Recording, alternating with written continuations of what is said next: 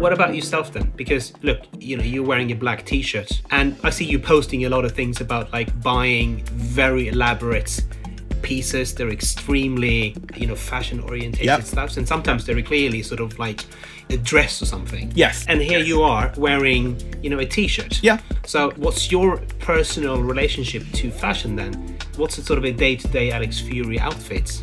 This is what I wear every day. I will sometimes wear something slightly more exciting. I should have worn something more exciting. I know that I will be challenged. On the one hand, a lot of people have been like, why do you wear this when you go to fashion shows, for instance? And my thing of that is it's not about me. You're not supposed to be looking at me. You shouldn't care what I'm wearing.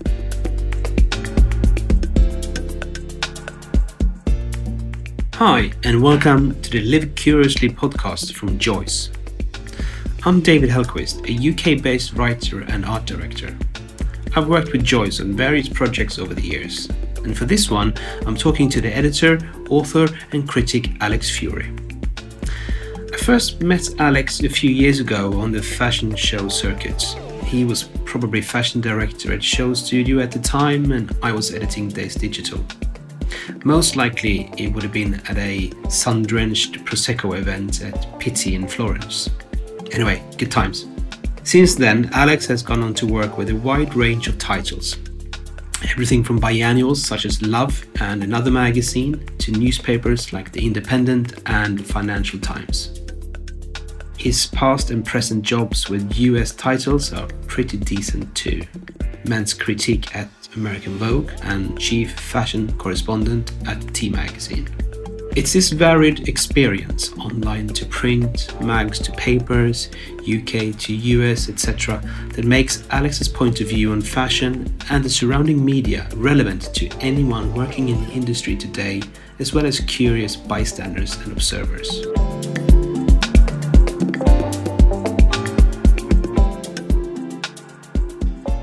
Hey Alex, welcome to the podcast. Hi David, thank you very much for having me today. My pleasure. Yeah, it's been a while since I saw you now in person, as with most people. So, if nothing else, be a good opportunity just to sort of start at the beginning and talk a little bit about like how you came into this industry, the fashion media industry, but also just really, your personal background. Like I've known you for quite some time, but I don't actually know where you're from and how did you end up coming to London and doing what you do? Well, I grew up about an hour outside of Manchester in the middle of nowhere. The place I grew up in, I think on the last census, had a population of 112 people. And I lived there until I was 21. And originally I wanted to actually be a fashion designer. And I went and did a foundation course at Manchester Metropolitan University. And then in the course of doing that, I realised I didn't want to be a fashion designer. So that kind of threw me off course a little bit because it's what I'd wanted to do since I was 11. And then I went and worked in a bank for 2 years just to make money and to figure out what I did want to do. And then off the back of that, I came to London to study at St. Martin's, which is what I'd always wanted to do. But I studied fashion history and theory as opposed to design. And during that whole time, I carried on working in banking. It's how I paid my way through university, which was slightly strange for everyone there. And actually, my first year in the industry, I was still working for Coutts because when I started working at Show Studio, which is the fashion website founded by Nick Knight, and at that point edited by Penny Martin, who's now at The Gentlewoman, I was supposed to be a temporary employee, and I stayed for nearly 5 years. But during the first year of me at Show Studio, I was still working at the bank. But that's kind of the backstory. And I think it's interesting because when I talk with a lot of designers, at some point, a lot of them will ask me what I studied. British designer Anthony Price said to me, you know how clothes are made. What have you done? Because they can tell when they're talking to me that I do understand how, at least not to an incredibly complex degree, but I do have an understanding of how clothes are constructed. And I think that for me is massively valuable. It is, I suppose, just knowing like how it actually works. I mean, it's same but different. Like for me, I worked a lot in retail. In fashion retail, Brown Stowe Street, etc. And to me, it's the same thing where you have a sort of an understanding of the industry. Yes.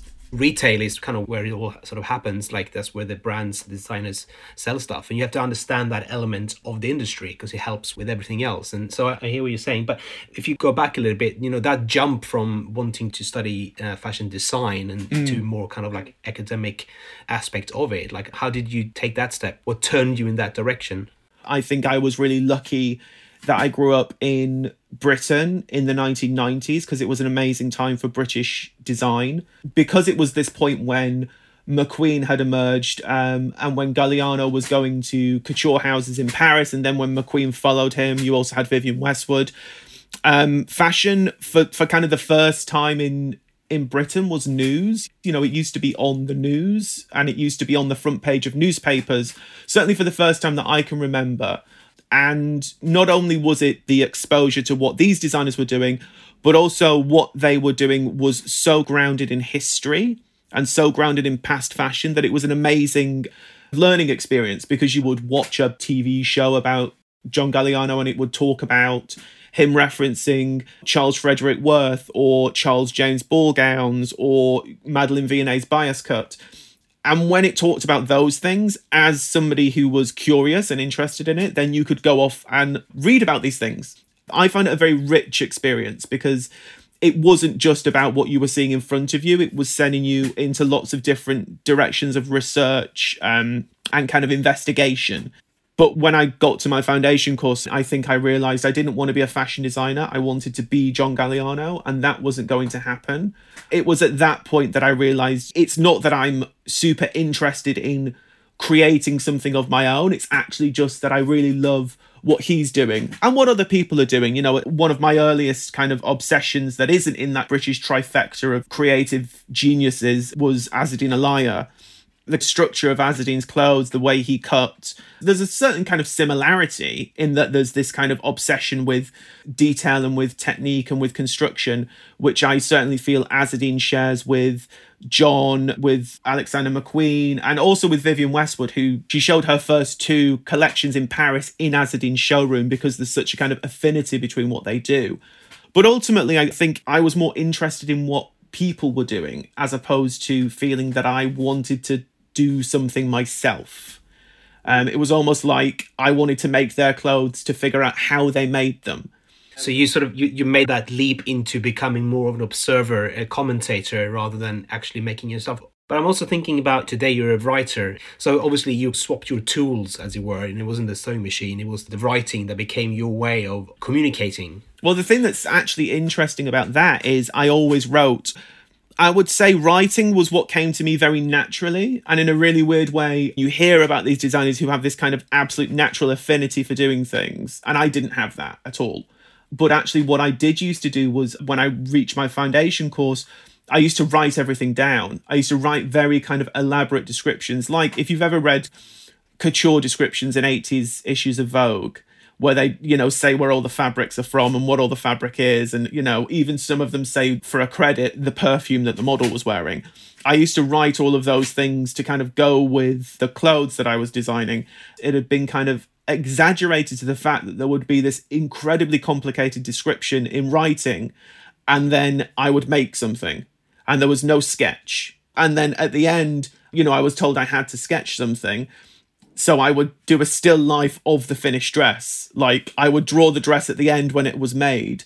So it was always through writing. There was even stuff, I was talking about this the other week, which is interesting, that I would write kind of reviews. I would write reviews of my own fake fashion shows as a 13-year-old. And I would be really horrible. I would say, that. Oh, you'd be harsh. Yeah, I'd say I didn't have a grasp on daywear. Because at that point, I already loved reading newspapers, and the difference between newspapers and fashion magazines was very evident. The fact that a fashion magazine wrote about fashion in a certain way and a newspaper wrote about it in a very critical way, which was something that I was interested in.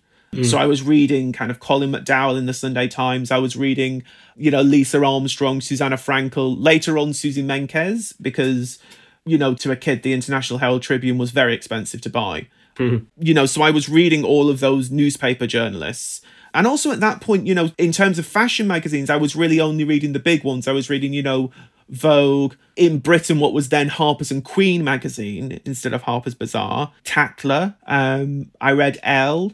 My mum used to buy Marie Claire, and that was actually when I first saw fashion in Marie Claire magazine, because in the kind of late 90s, Marie Claire was very fashion conscious, you know, of the kind of women's magazines, for want of a better term, because my mum used to buy things like Cosmopolitan and New Woman, but Marie Claire was the fashion one. Marie Claire was the one that had pictures of high fashion. They shot high fashion as opposed to Cosmo. So, you know, I was looking at those. I wasn't really looking at style titles.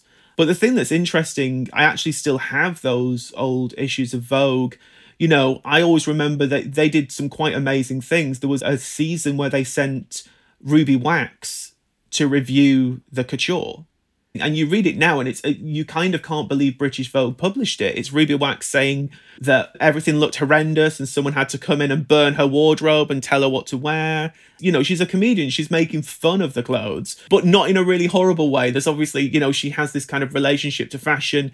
I will always remember that because I absolutely loved that article. And it was shot with a couture portfolio, you know, so I was very interested at that point in writing about fashion and in writing about fashion in kind of different, unusual ways, and very much drawn to fashion writing in newspapers.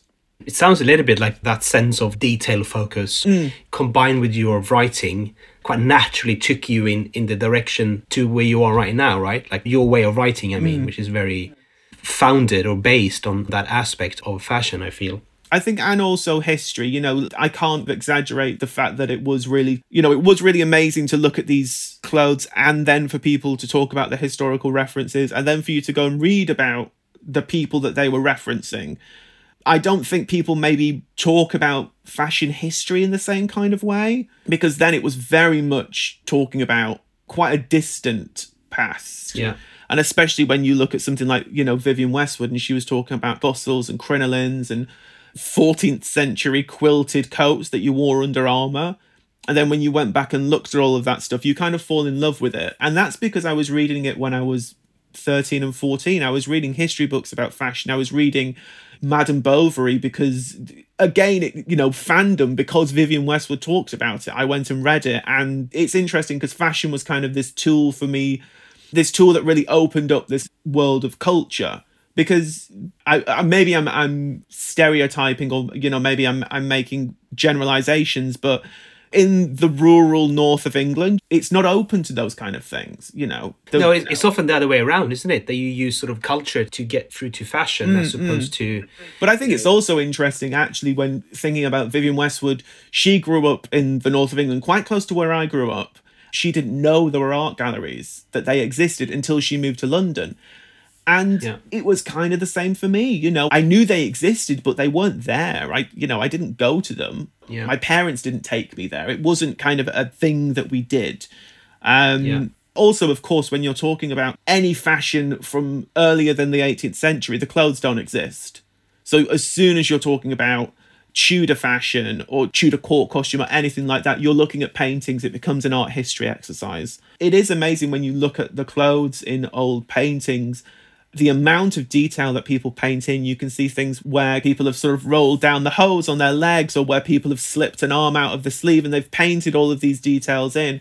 I found that really fascinating to go back and look at these things, because these clothes don't exist anymore. This is the only record we have of them.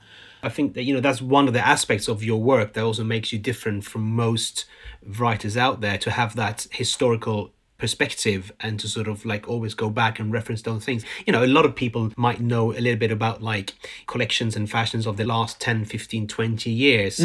But to be able to go further back in history than that and to make those connections, it's only really like a handful of writers who are able to do that. And I think also, you know, in this day and age where everyone's a writer, everyone's a photographer, everyone's a critic, everyone has an opinion, to be able to kind of like go one step further, that is, you know, how you sort of stand out amongst everyone else. Just to move on, like you mentioned Show Studio. You started there in 2007, 8? 2007, yes. 2007. Yes. Show Studio is a website. You know, at that time, were you sort of secretly wishing that it actually been a print publication, or were you happy to go into digital fashion media? Because at the time, 2007, that was not a big thing. Going to Show Studio was interesting because I'd worked for a fashion designer before that. I'd interned with Marius Schwab, who's now based in Athens, and at that point was one of this kind of young, really innovative generation of London designers emerging at that point. And it was actually him that said, I think you should go and work with Show Studio. He'd done some projects with them. He said he loved Penny and that what they were doing was really interesting and was really innovative. Before I went to work for Marius, I'd applied to lots of different things in terms of internships. I'd written to Lulu Kennedy at Fashion East, and she's the one I remember because Lulu brought me in and spoke with me afterwards, which was really great. But then when I went to work at Show Studio, it was something completely different. First of all, it was a very unusual environment. It was physically a very unusual environment. At that point, it was based in East London, below the studio of Peter Saville, who'd worked with Nick when Show Studio was founded. And you walked through a kind of mirrored room that Nick had created for a photo shoot, but in the Show Studio office. You walked through this kind of strange mirrored entrance. And, it was people that were working in very unusual ways. As a team, we were present on a lot of Nick's shoots. We were doing editorials based around Nick's photographic shoots for advertising campaigns and for magazines, kind of documenting them, creating content around those, also kind of covering fashion shows, doing fashion film projects at a very early point in time. So it was really about all these different things kind of coming together. They had a blog, which was quite early on for an established publication to have a fashion blog. They did a lot with camera phones very early on. This was obviously pre-iPhone, so the picture and video quality was rudimentary, to say the least. In 2009, 2010, there was the exhibition at Somerset House, which was Show Studio Fashion Revolution. And we were also working towards that as well. So it was a very interesting thing. But, when I started, I went on my first photo shoot. And my first photo shoot ever was Nick Knight shooting Kate Moss for V Magazine. And it was like a photo shoot out of a film. It was in a vast space that Nick always shoots in, where they normally shoot car adverts. I don't know if he still shoots there. This was a long time ago. But he always shot in this particular studio at Park Royal Studios. Val Garland was doing the makeup and Sam McKnight was doing the hair. And Sam McKnight had a wind machine and they were playing the Kinks and he was blowing Kate's hair.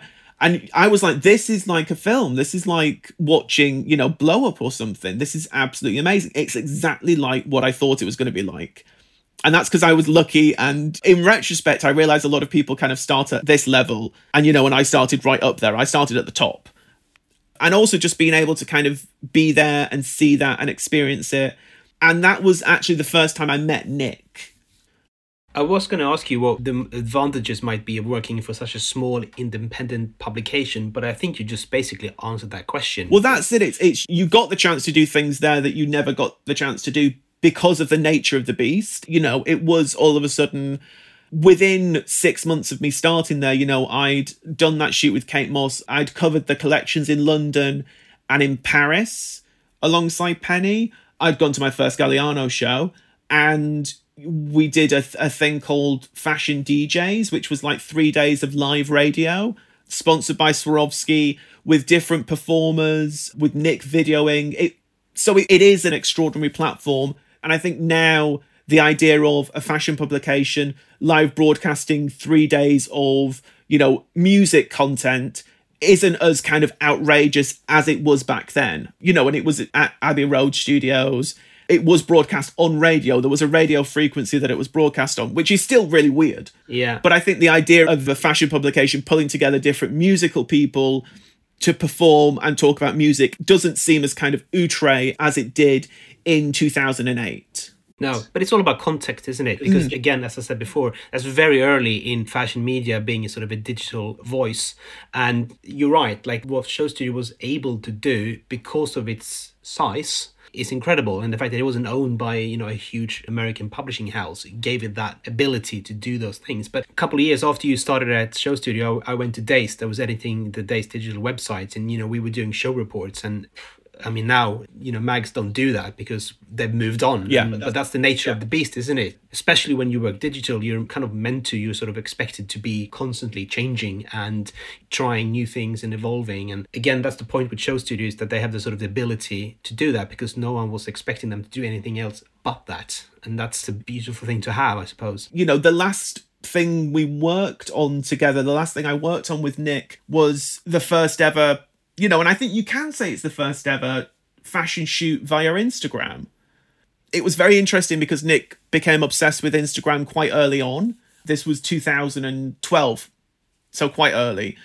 And Nick had an Instagram account when big figures didn't really have Instagram accounts. And he did a fashion shoot based on what people liked on Instagram, which now sounds really, I don't want to say dumb, but now sounds really obvious. Of course you do a shoot around what people like on Instagram.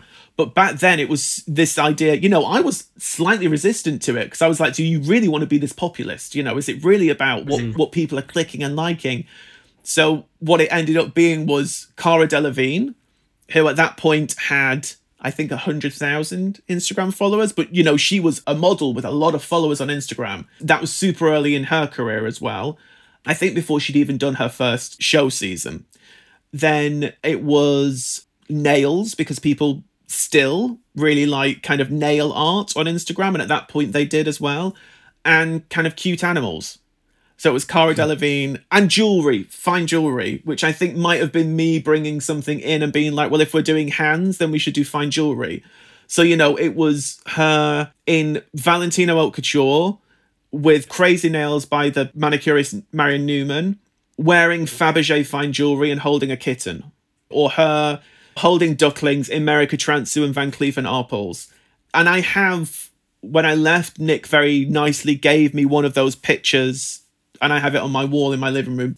An Instagram picture kind of blown up to sort of 50 centimeters square. There's also, when you think back to that time, everything had to be square formatted, which is very different to a magazine page. And Nick was posting the images onto Instagram as he was shooting them. He was shooting them, putting a filter on them, putting them straight up, which for an image maker of Nick's caliber to be doing that at that point in time, even now it's a bit strange. Yeah. So, as I said, I was quite resistant to it at that point. And now I look back at it and I'm like, I can't believe I wasn't 1,000,000% into this, because I really should have been. I suppose that's one of Nick's strengths, is that he's able to look into these things that might not be what a photographer of his stature does, but sort of to push those boundaries and ask those questions. It's about creating a dialogue where it's a two-way street. And then after that, after leaving Show Studio, you did a fairly brief stint as editing Love magazine under Katie Grant. Was that maybe perhaps a bit of a dream job, editing a proper fashion biannual magazine? Obviously I was in fashion, I was going to shows and, but as I think I've kind of emphasized, Show Studio was a really kind of idiosyncratic creation. And at that point, I'd never worked on a print publication. So it was interesting to go in and work on a print publication because you learn a lot of, jargon, you learn the language of print, which I still remember going in and people talking about DPS and me not knowing what that means, which is a double page spread, and talking about front of book and well, and, all these sort of legacy terms, I guess. And I went in and I had no idea what anyone was talking about, which was very kind of off-putting. But really, when I went in, it was the magazine, the autumn-winter 2012 issue of Love was kind of already half done. So I went in at quite an interesting time where a lot of the work had already been done. And so you really had to hit the ground running because this magazine was kind of pulling together. But it was interesting because it was a different world to me. I'd written for magazines, I'd written for newspapers, but I'd never actually physically worked within the structures of that. And that was amazing. And also, I think when you think about Love or Pop under Katie, or now Perfect Magazine, it's very much this kind of encapsulation of what's going on at a particular moment. The other thing with Show Studio that I probably should say is people really didn't understand it for a long time. And there was a very weird point where all of a sudden people started to live stream fashion shows. And it was that spring 2010 season when McQueen live streamed Plato's Atlantis. But before that, I remember being in Milan And it going from fashion shows not wanting to give us a ticket, and often not giving us a ticket, to all of a sudden every fashion house had a kind of digital team, and the digital team all wanted to meet me and talk about what we did. Yeah. I remember a day starting, but at the same time, you're talking about getting all these emails from brands saying, look, do you want to live stream our show? And it became, obviously, after a while, it just kind of escalated. And then obviously you had that kind of like the political element to it. Where people were sort of, you know, kind of not asking, but expecting us to do those things. And to sort of, I think we had a kind of like no-show rule. So we didn't do any of them. It's funny, isn't it? Because like, fashion is about trends, arguably, but like there's trends within trends, isn't it? Somehow, like at that time, that was very much part of a trend in fashion media, because the world was developing, and that was the sort of phase we were in, where like, we now had the ability to do those things. Didn't mean it was the right thing to do. No, and I think there's this real kind of human need for contact that has really changed the way we view technology. Over the past 12 months, there's been, you know, real kind of seismic shifts. Certainly when people are now talking about the impact it's had on retail, for instance.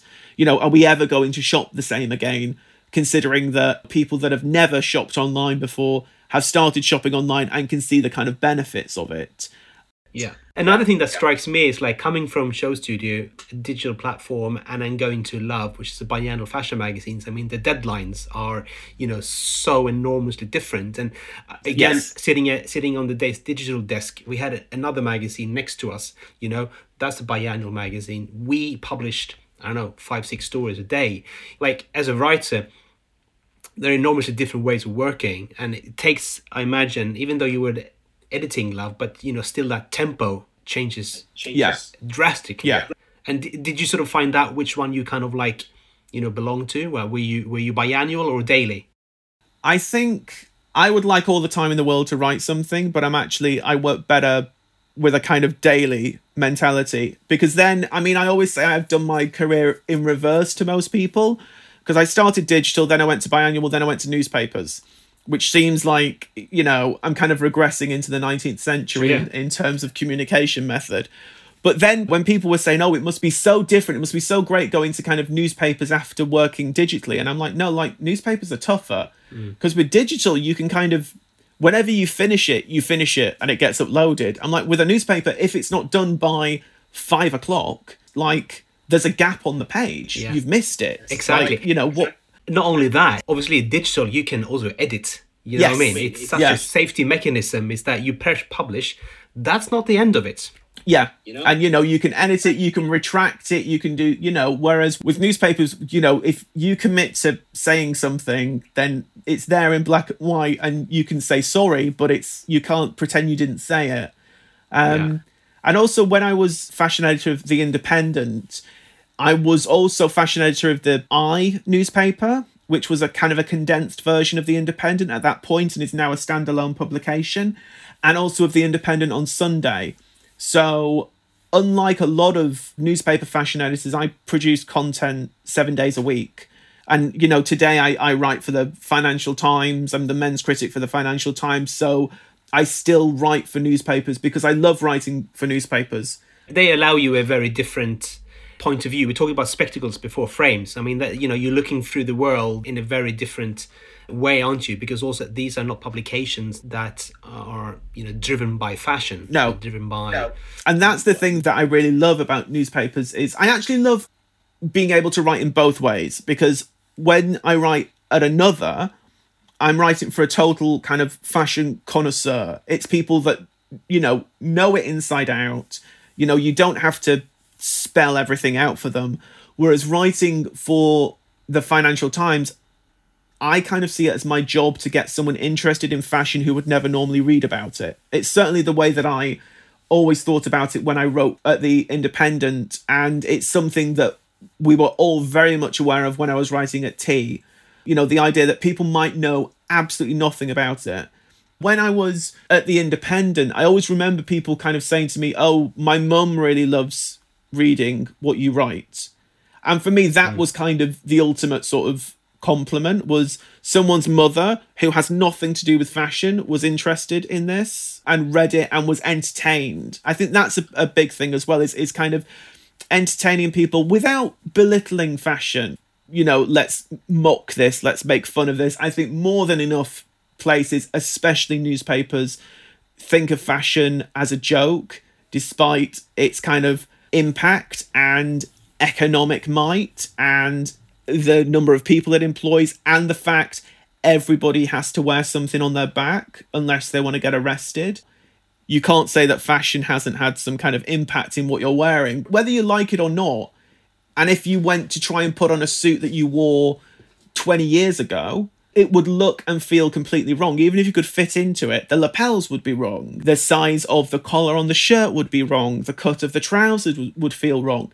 I know this. I've tried on clothes myself from kind of 10, 15 years ago that I couldn't fit in and that I can fit in again. And they're wrong, because even though I, still feel that Phoebe Philo Celine should feel right, it actually doesn't. There's something about the proportion of the shoulder from 2010 that isn't quite right. And I think in a much subtler way, if a man was to try on a suit from 2003 versus to a suit from today, it would feel completely different and it would feel wrong. And that's kind of fashion, really. It's that really stealth shift. You're talking about a lot of people who are not, able to sort of open their minds to that reality.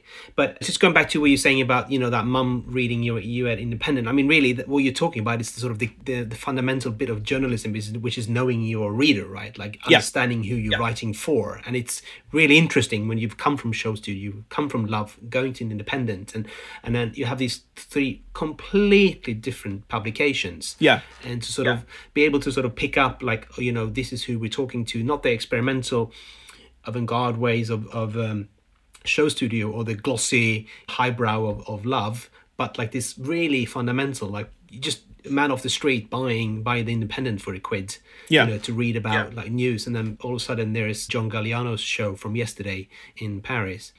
We touched on this before. I was just wondering, coming from those two publications, you were forgiven to go into Independent thinking that you were going to change their minds or, educate the readers about like what fashion really is. Did you feel like that you had sort of, I'm going to make the Independent less high streets and more high fashion? We were talking about like how you had to sort of feature jeans that are one pair that's £5 and one that's 500 just to sort of cover those bases. But were you given any directions in terms of that, or?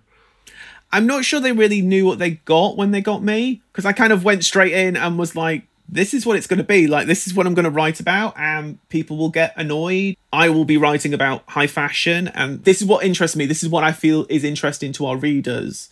There's no need to talk down to people. So kind of, I think we did something on sort of drag style very early. I'm not sure exactly how many women would want to dress like drag queens, but it was entertaining. It looked good on a paper. But, I did understand that there was an accessibility. I mean, I feel like it was quite a different time as well. I wonder now if people would question, I hope people would question the prices, that there was a lot of pressure for things to be mass, and by mass things, I mean cheap. And if you did put too many things that were too expensive, people did actually write and complain. There is still this kind of lingering sense of elitism. And that's also because of the newspaper. I think there are some newspapers, for instance, the Financial Times, there aren't questions about expense on the Financial Times. And with T Magazine, again, that things weren't questioned if jewellery was very expensive or if watches were very expensive, for instance. Whereas I think the Independent was seen much more as kind of mass. It didn't have a sense of elitism to it, which I think some newspapers do have. So I did try and be aware of that. As I keep saying, I was a kid in the north of England and I wanted to read about this kind of fantasy. I think you've got that sense of reporting on fashion as news, reporting on fashion in terms of this is what's happened. But I was also very aware of me as a fashion critic, that I was writing about my opinion of these things. It wasn't just a flat reporting on what actually occurred. There was that element to it, of course, but it was also my opinion, my point of view, and just trying to entertain people. I think there's also that element of, as a journalist, you're trying to engage people, you're trying to entertain them, you're trying to keep them interested in what you're writing about.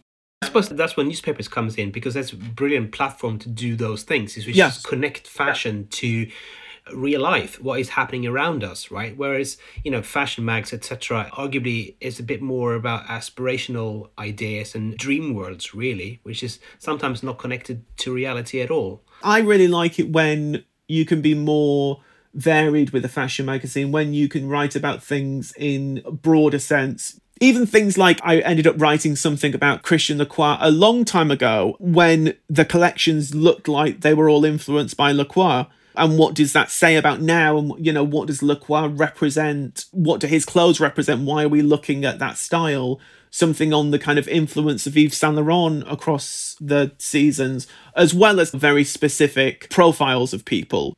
And when I was at T, I wrote, we did a big thing when Anthony Vaccarello went to Saint Laurent, but it became kind of a sort of a think piece about fashion houses and about people going into fashion houses, what Saint Laurent represents, how difficult is it to tackle that kind of legacy. We did a thing where, ironically, given the Gucci-Balenciaga pairing, we did a joint interview between Alessandro Michele and Demna when Demna first went to Balenciaga.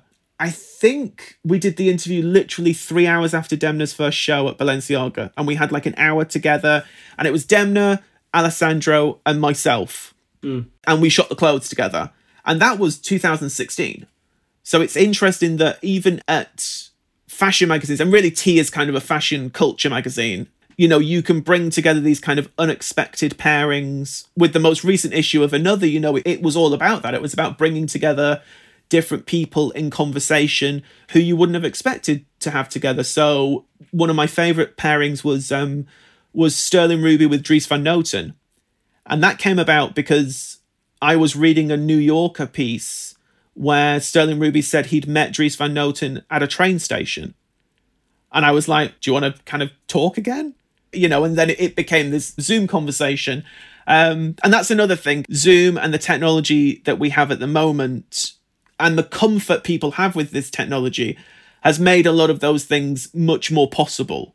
We were very lucky at T that we could get Alessandro and Demna in the same room together. And we could only get them in the same room for 45 minutes because Alessandro then had to leave to fly back to Rome. But he'd been to Demna's first show, so lucky we got them together. As much as I was saying you want to keep readers enticed and interested and avoid kind of cliche and avoid obviousness, I think you want to do that in newspapers, but also in fashion magazines. I think, a lot of people, you can't just have a load of kind of straight profiles. People are kind of used to that. Unless you can profile someone in a different way, unless you can propose something that people don't feel like they've read before, I think it's important to try and keep things kind of fresh and different. Kind of goes back to what we talked about earlier on, look, magazines, there's so many magazines and they've been around in this current format for so long. So sort of features have been done, right? A lot of sort of feature formats are in the past and needs refreshing. But you mentioned T Magazine. So you worked with a couple of American titles as well. You contributed to American Vogue. Yes. How would you then compare? So if you sort of look at the American Vogues and Ts and the publications you've worked with in the UK, how would you say that US and the UK differ? The teams are much bigger in America. They're very kind of well-oiled machines. I don't think they have these kind of, 10 people producing a magazine. There it's 50 people. You kind of asked at one point, was it a dream job? For me, writing for Vogue Runway was kind of the dream job. That's something I'd always wanted to do. From reading style.com as a kid, the power of that platform, the kind of universality of that platform was something that I was always drawn to. It's very newspaper in a sense, but it's even more egalitarian. You just type in a URL and it's there for anyone to see. So I loved that. And I will also say, I'm often quite a difficult person to have on staff because I do have an opinion and I do want to express it. And I was never censored at Vogue Runway, which is extraordinary. I think Vogue Runway has a very unfair assumption that they heavily edit writers, that they heavily censor writers. They don't. They edit really well. They never took away the meaning of something. They never made me be positive if I wanted to be negative. And it got me in trouble because it's such a big platform. But they were incredibly respectful. and I had a fantastic time writing for it. And the only reason I didn't write for it was because at that point I moved from the Independent to write for the New York Times, and I wasn't able to write for other US titles. And that's the only reason that I left Vogue Runway. Right. And I always like to go on record and say that, because I had a fantastic time and I really loved what I did there. I don't want to say they're super different, because I think at the end of the day, what everyone wants is, great journalism, things that are informed, things that are lively and entertaining. I think the American titles found it very useful to have someone based in Europe, so I could do kind of European stories very easily without it costing an absolute fortune. That said, T still sent me to Japan to interview Junya Watanabe, and I landed during a typhoon, if I'm remembering correctly. But, I didn't find it any different. The only thing that was different really was that I wasn't based in an office. And I will say, during the last 12 months, the thing I found incredibly difficult is I like being in an office. I like being with people. I think working on a magazine especially is a very physical process. We do a lot of things by paper, and they're done by paper because they're better done by paper. It's not some kind of archaic hanging on to a legacy way of publishing things. It's the fact that you have to write this down on a piece of paper and pass it to the next person, and they have to be able to see what you've written down. And you can't do that digitally without it becoming a big mess. There are certain processes that probably are better to be done digitally. But I think all being in a room together working on a magazine is very important, because you can converse. It is a kind of community spirit. Yeah. It's a very different experience. It's much richer. Well, sometimes I feel like, it's a print magazine. It needs to be put together in a physical way. There is definitely a connection there between the two. I was just a bit interested about something you mentioned very quickly earlier on about, not being censored and so on. Mm-hmm. I think if people were to sort of describe what you do, if they had to just use one word, they'd probably call you a critic more than anything else, perhaps. Yes. So let's talk about that, because that's a big thing, to be a critic in fashion. Today, yesterday, tomorrow, probably also. It's an industry famed for not handling criticism very well. Yeah.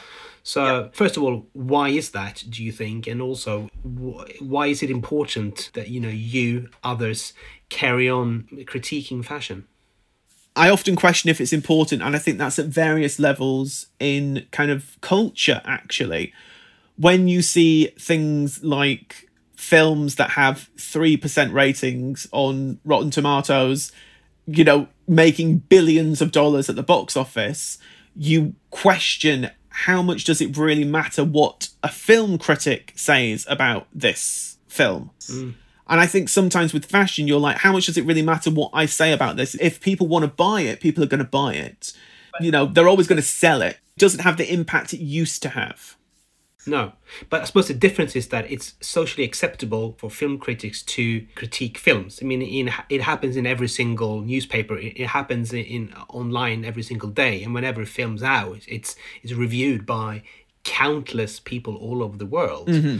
But very few platforms, very few writers are allowed to do a similar job, express a similar opinion about a show or a collection. Maybe I'm wrong, don't have that strong opinions about clothes. I think a lot of people that write about fashion, or a number of them, don't come from a fashion background.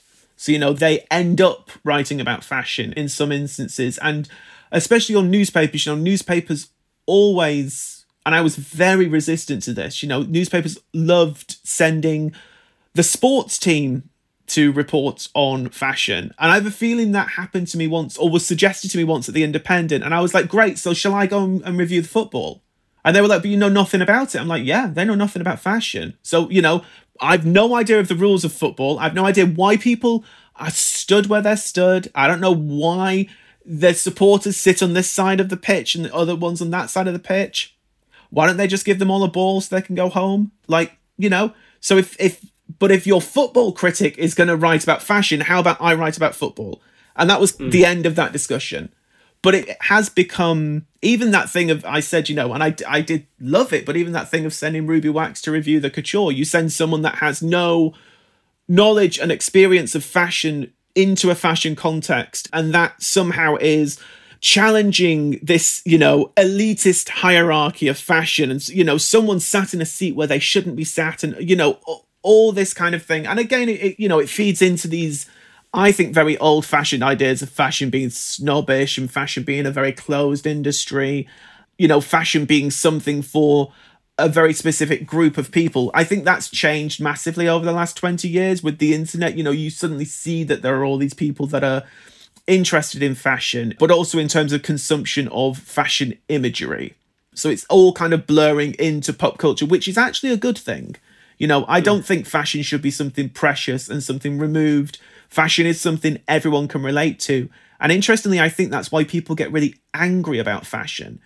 In a way, perhaps people don't get angry about contemporary art, because it's a bit like, oh, well, this is art and I don't understand it. Whereas with fashion, it's like, this is something I'm supposed to put on my back and I would never wear that. Ergo, it's bad. Ergo, it has no value. It's not worth anything. It's stupid because I can't relate to it.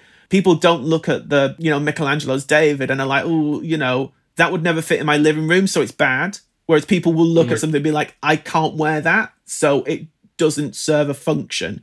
And in a way, I also understand that, because there's this idea of fashion occupying this very interesting space where it's a bit like, if someone designs a chair that you can't sit on, is that a bad chair? So I understand all of these different sort of ramifications, and I always put fashion into that space. For me, fashion occupies the space that kind of great design occupies. I think of a Galliano dress or a Balenciaga ball gown in the same kind of realm as a Jean-Michel Frank room or a Jean Prouvé chair or something like that. It's like, here is a Le Corbusier house. These are great design. They're functional. And in a sense, they have to function, because if they don't function, they're not. Part of the beauty of them is that they function, which is very different to a piece of art that is just there to be admired as an object. You don't criticize a painting because, I don't know, it doesn't fit its frame. You don't criticize a painting because it doesn't coordinate with a room or something like that. It's a different thing. I understand what you mean. I mean, it's the fact that clothes, even though they're super expensive and, conceptual, people understand that this is, something you meant to wear, really. And I wear stuff. So therefore, I could potentially wear this piece. But yes. It's so far removed from anything that it relates to my life. So then you get this kind of like tension of like, I don't understand this, because clothes really are extremely pragmatic. For most people, it's about something you wear to keep, because as you say, if you don't, you get arrested, and also you're going to be very cold.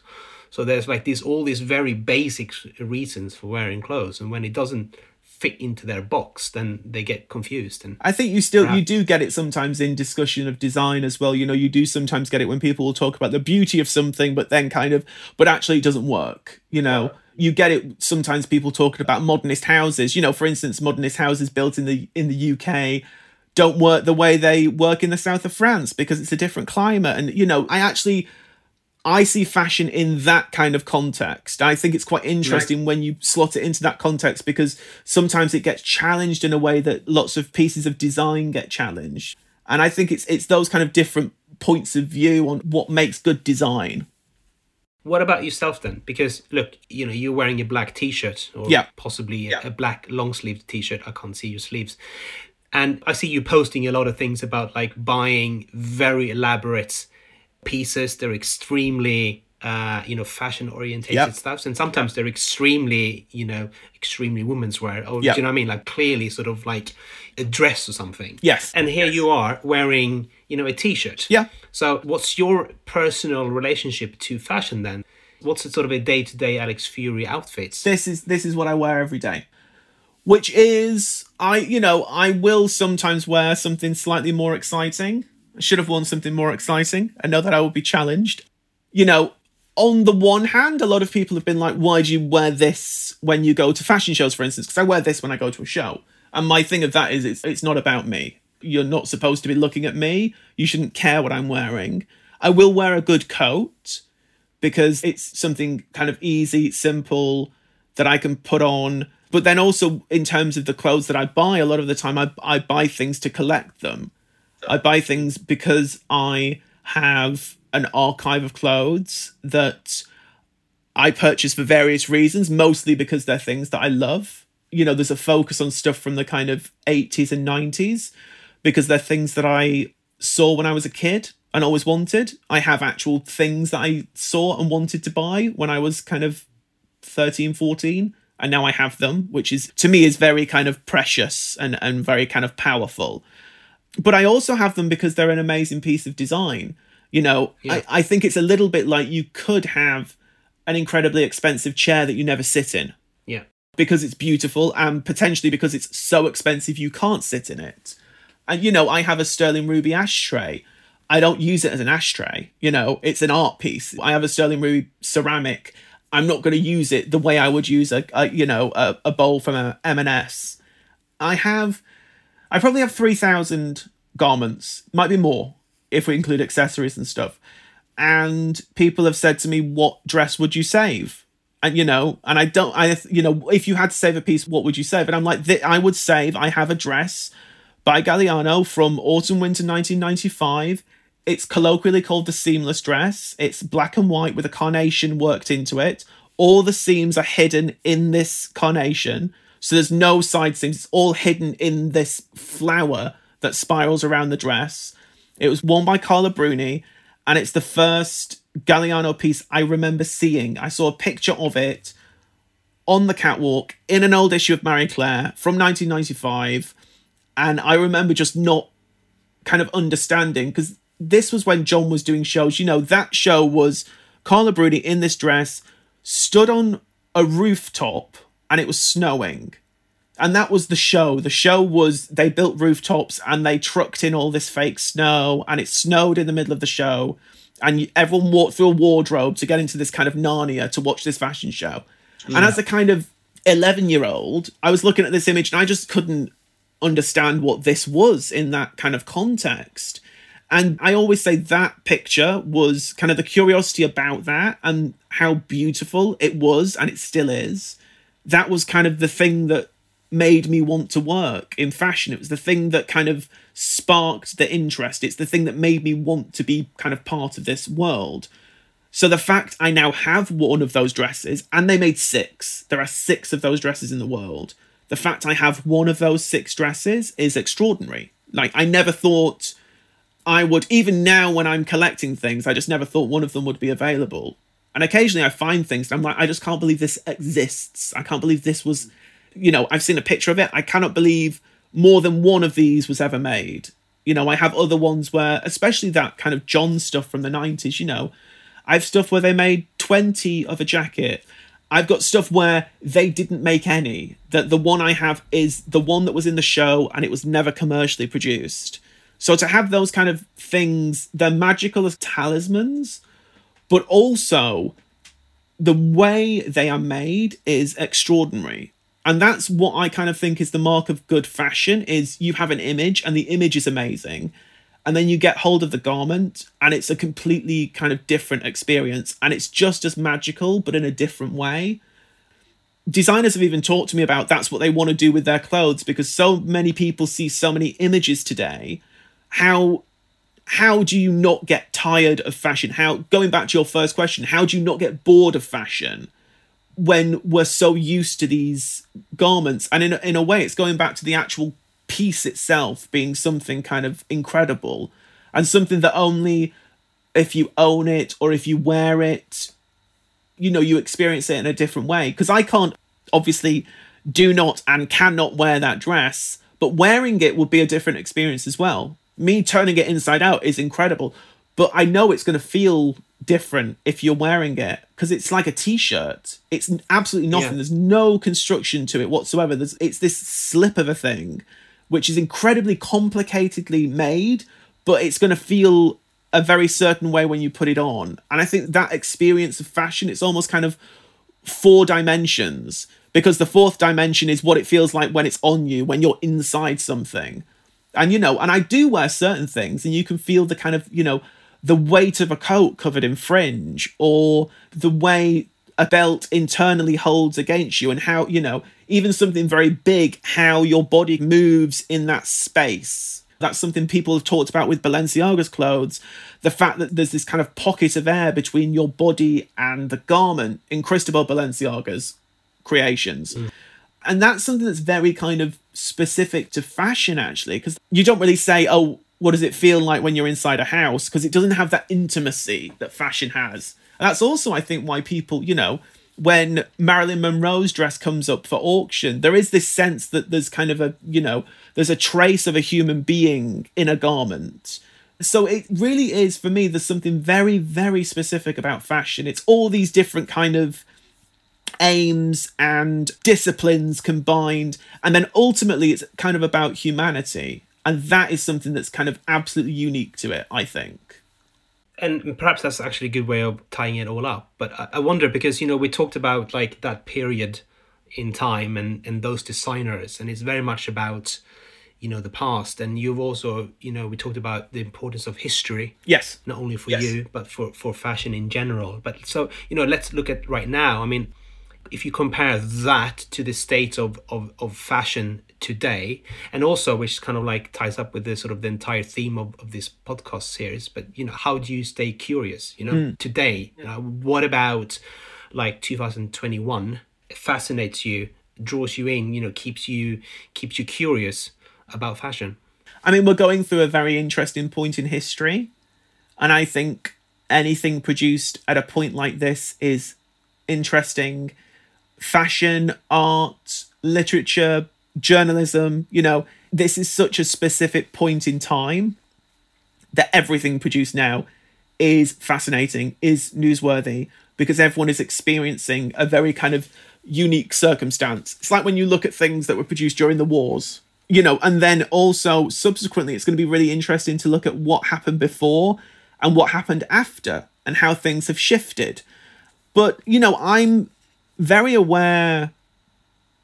Someone once said to me that I was kind of a nostalgist and that I needed to stop living in the past. I think it was like an online comment or something. It's always struck with me because I don't want to be a nostalgist. I don't want to be someone who is like, well, it was so much better back in the 90s, because I don't believe that. I think in the 90s, it was a magical time, but it was very much of that time as well. And that was what was interesting. I think, again, I've talked about this recently. I remember living through it and the kind of the genuine fear that people had about the millennium and about the millennium bug and about the idea that the whole world might come crashing down. And it's really interesting to contrast that with people doing these kind of hysterical revivals of history and crashing everything together. And, so it's like, Henry VIII meets kind of 18th century, and it just all colliding into this unreal telescoping of history. And it really reflects this kind of uncertainty about the future. And also, all of these questions about, what does humanity mean at this point? What does masculinity mean? What does femininity mean? And we're asking those kind of questions again today. And I think, there's also, how do we mediate our relationships between technology? How does that impact how we view one another, how we view ourselves? So all of that kind of thing is interesting. But I'm also thinking kind of perpetually, I'm looking at stuff and thinking in 10 years, in 20 years, what am I going to be thinking? Oh, God, I really wish I'd got that. I really wish I had that. That really sums up what is going on right now. And that's always very difficult. But, I kick myself now for not buying certain things kind of 20 years ago, for not investing the time and the money in buying certain things because they're really significant representations of a particular moment.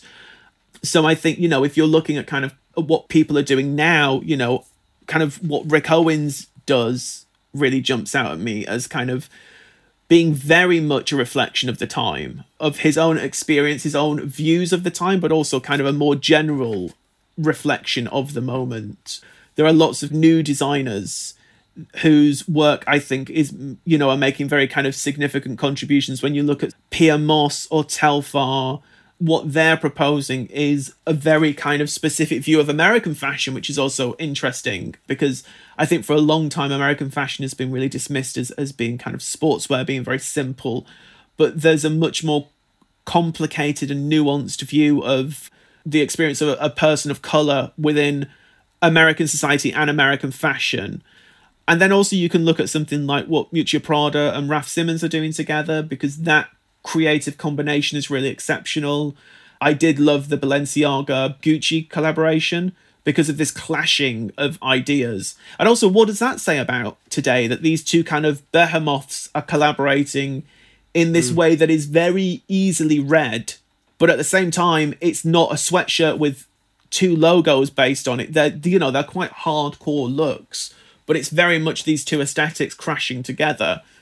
I don't know if I'm really answering your question there, but it's, I think what I'm really interested in at any particular moment is fashion that really represents the time in which it's created. And I've actually been looking through the different pieces that I have and trying to figure out what the hell links them all together, because they're quite weird and quite varied. And there's a lot from specific designers, but then how do you link this designer with that designer? And I think that, there is this idea of kind of, I'm drawn to quite extreme things. And I think I'm drawn to extreme things as representative of extreme times. And I think at the moment we're definitely living through an extreme time. And designers are coming up with extreme things. I don't think you can say, it doesn't feel like it's a shy and retiring moment. I think maybe it has been a little bit. I think last season perhaps was quite a shy season because people didn't really know what direction we were going in. People didn't know if they should be modest. People didn't know if the businesses would survive. And the really interesting thing now is it's either the world's going to end or the world's not going to end and there's going to be a massive party. And that seems to be the two kind of approaches designers are taking to where we are right now. It's either the end of everything or the party to end all others. Well, let's hope it's the party.